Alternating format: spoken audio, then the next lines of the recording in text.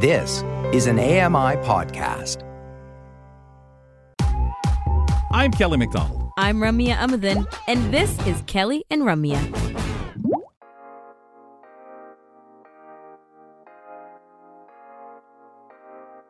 Welcome back. Thanks for sticking around. This is Kelly and Ramya.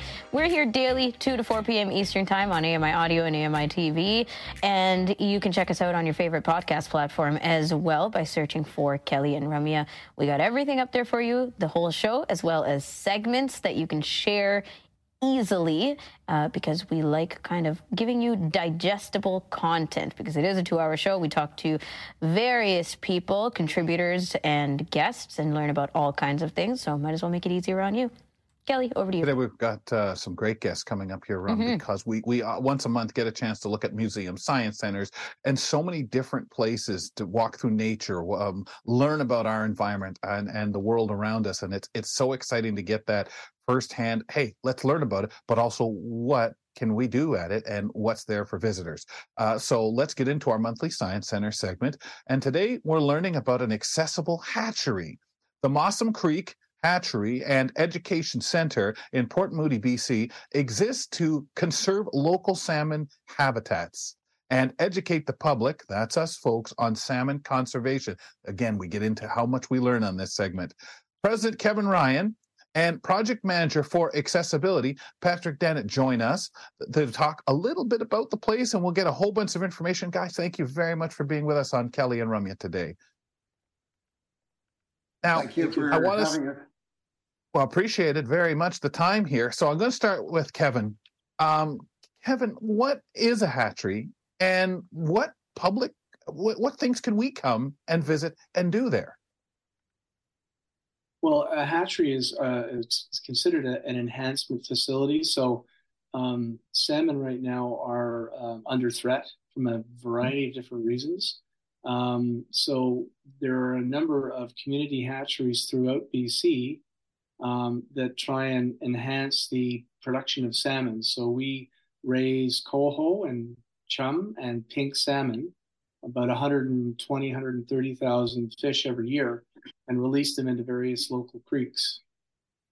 Now, I'm curious when you say that. Sorry, Ram. I just wanted to get, when you talk about the endangerment, I hear a lot about salmon out that way, out in BC, and you say the releasing into the local creeks around that area. But would we look to this all around Canada as being something that we have to recognize how endangered, or do we have certain pockets or areas that it's more of a issue? Not to take away from the issue, regardless where it is, of course, but I'm kind of curious how wide sweeping. Well, salmon is native to the BC coast, to the west coast of North America. So I can't speak for the rest of Canada as far as salmon goes. I know the East Coast have had their challenges as well. Our oceans are getting fished out. There's a lot of pollution. There's a lot of plastic problems. The salmon are faced with a number of different issues throughout the world.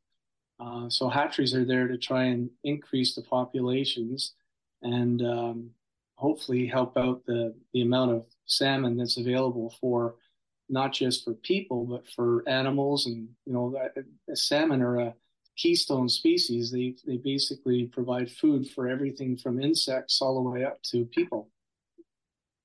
And you're kind of bringing this education to the general public, to students, people of all ages through the hatchery. So thank you for clarifying that intention. But I'm curious about what would you qualify as activities for people to take part in to kind of get the education out of this? Well, first of all, the focus, we are a hatchery, but our focus is on education. So we have 2 educators that we have hired, and we bring in students from all over the Lower Mainland to learn about the environment, not just about hatcheries, but nature, to learn about the forest, to learn about, I call it like peeling back the onion. You look at a forest and you go, oh, that's nice forest, nice trees. But when you get into the forest, and our educators are experts in this area, they can show you how everything is interrelated. Everything depends on everything else. And when you affect one area, impact other areas. Right. Something that I just learned a couple of years ago when I was at Mossom, they did a DNA test on trees in BC coastal areas, and the DNA in trees actually has DNA salmon. So it goes to show you that, Wow. salmon are eaten by bears, for example, and they're taken into the forest and they decompose, and that DNA actually ends up in the trees. So it's That's very cool. unbelievable. Yeah. Wow. Wow. So when you have the students there, how do you put them into work there, Kevin? The sense of the things they learn. Do they kind of just learn what everything that goes on? Is that the experience they're given? We have, as I said, two educators, and we have to be very selective when we hire people, because a lot of teachers are comfortable with teaching a single age group. We have everything from pre-K, pre-kindergarten, all the way up to senior high school students and even beyond. So the two educators that we have offer a variety of different programs that we have on our website, and we offer them to the public, to the schools. They have a couple of examples. We have one that's called looking at insects.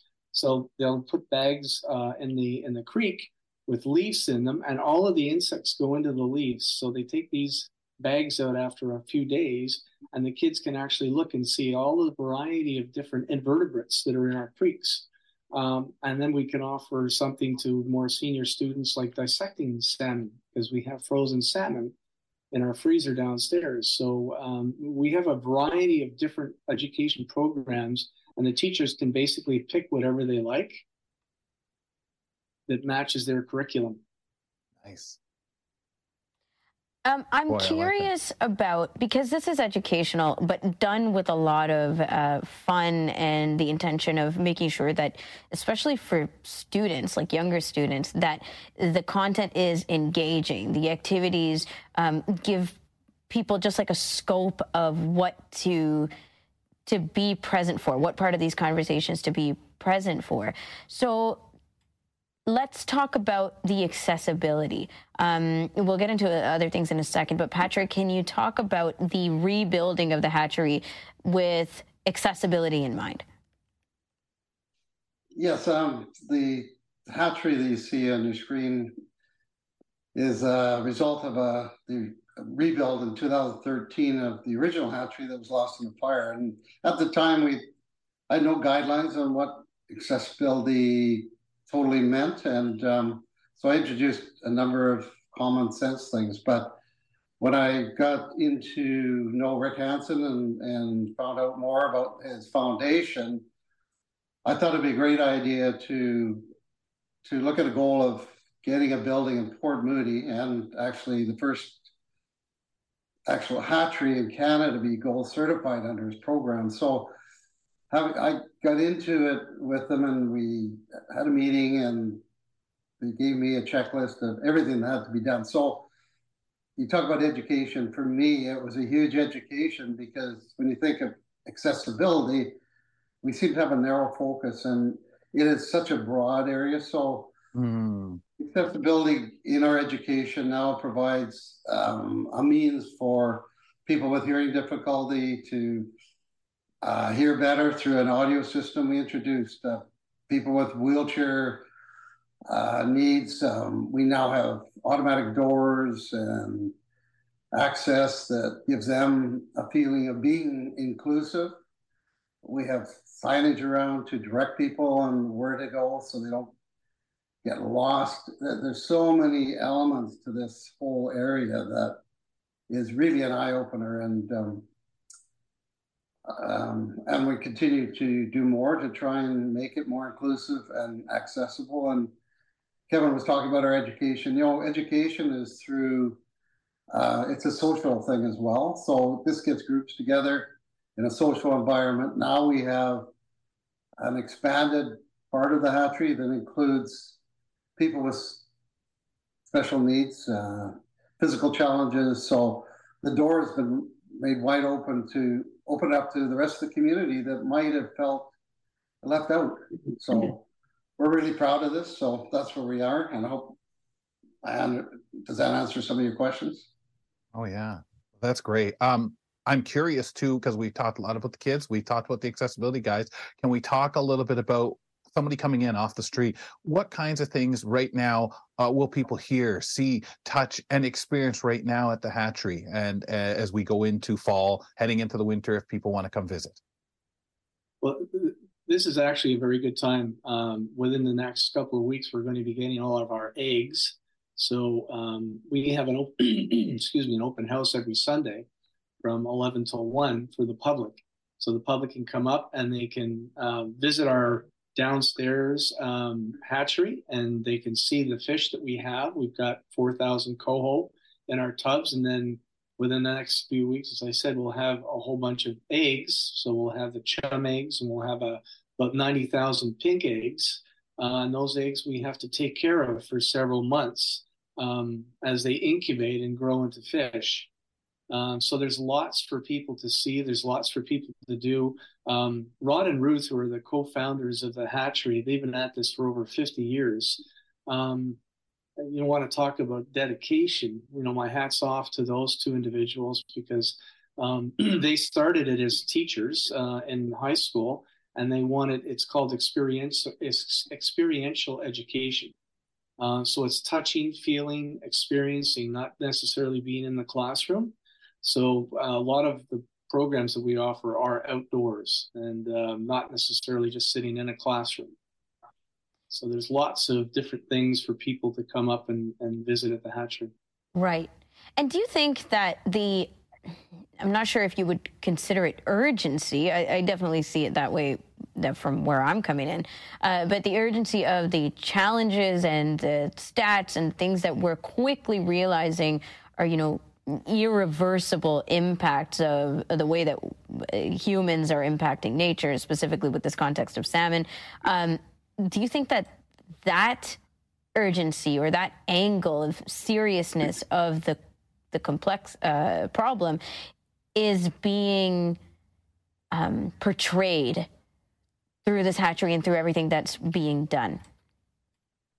Well, I think you want to answer that, Kevin?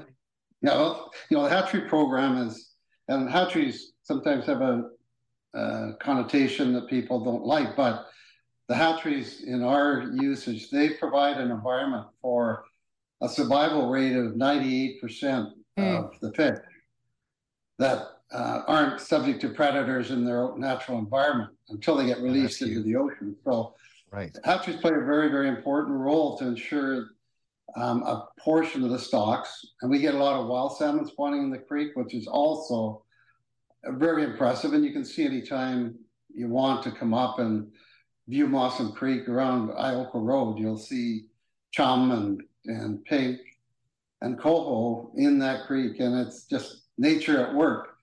But the hatchery provide a very important role to provide a secure, safe environment for a small portion of these fish to be there for their release in the spring and get out and fight all the predators that they have to fight going out to the open ocean through Burrard Inlet. You don't realize what they're up against. Well, and when you add all the other things that you mentioned before, guys, the plastics, all the other things that right from the start, if they were out in nature, right off the bat, that pose that danger, it makes sense to at least give them that head start. Is that the safest and the best way to put it, Kevin? Yeah, that's about right. I mean, and it's a good point that you made about the impact people have on nature. The more I volunteer in this area, the more I realize how our footprint on this planet is so significant. And we need to be more careful with everything that we do. Great example about finding, the sign of salmon in the trees, because we don't think about one little thing comes to something else, affects something else. Thanks, guys. Appreciate it. Both of you, Kevin, Patrick, for spending time with us. Our pleasure. Our pleasure. Thank you. That was President Kevin Ryan and Project Manager for Accessibility, Patrick Dennett, discussing the Mossom Creek Hatchery with us, and Education Center, that is, Mossom Creek Hatchery and Education Center. Check it out, please, folks. It really sounds like a wonderful visit and a lot to learn. We're going to take a break and come back with our usual roundtable this time of day on Thursdays. And our guest today is Margaret Weldon. She's our former In the Know contributor and a good friend of the show. We'll be back with that to find out what Kelly's got lined up on the roundtable. It's fun, insightful, and inclusive. Kelly and Ramya return in a minute. Join me every couple weeks for the Outdoors with Lawrence Gunther podcast, where we learn about outdoor tech and tips. Plus, we look at news affecting the environment. AMI's Outdoors with Lawrence Gunther is available from your favorite podcast provider.